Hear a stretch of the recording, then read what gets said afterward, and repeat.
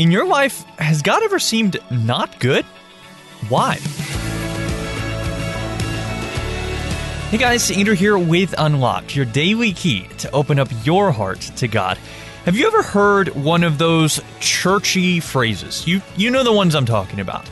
Ones like, He is risen, wise men still seek Him, God is good all the time.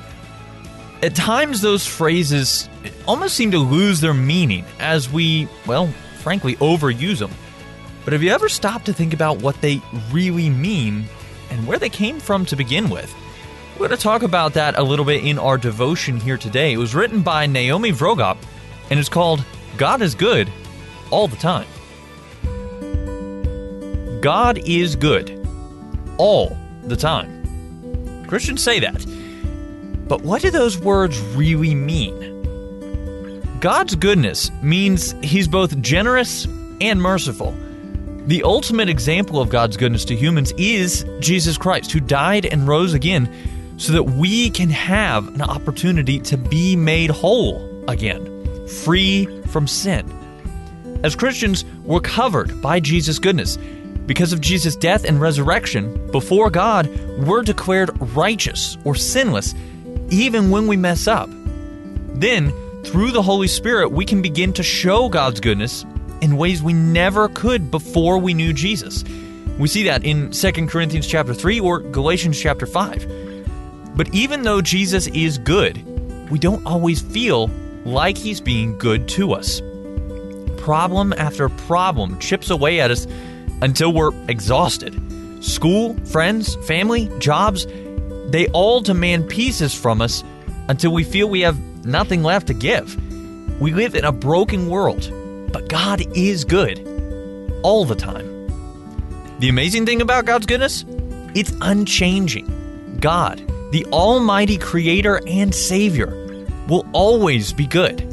He is with His people through everything we face, even working to one day restore all that is broken. Nahum chapter 1 verse 7 says, "The Lord is good, a strong refuge when trouble comes.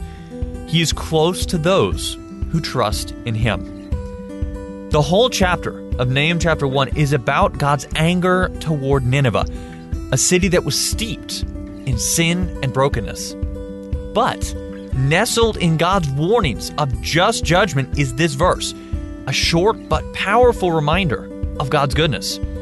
So even when we're experiencing the brokenness of this world, God is good and remains good indefinitely. So let's talk about this. In your life, has God ever seemed not good? Why? We live in a world broken by sin, but God is not aloof to our suffering.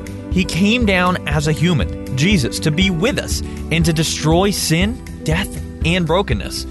Jesus knows what our suffering is like, so as His people, through faith, we can come to Him with anything we're facing.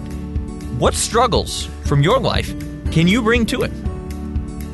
Take a look at Revelation chapter 21, verses 1 through 5. How does Jesus promise to make all things new show His goodness?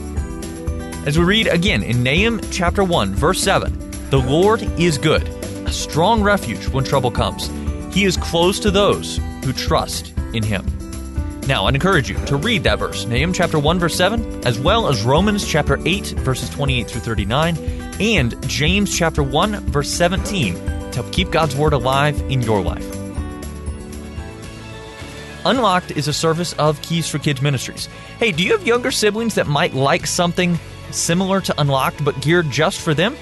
If so, check out our Keys for Kids devotionals at keysforkids.org.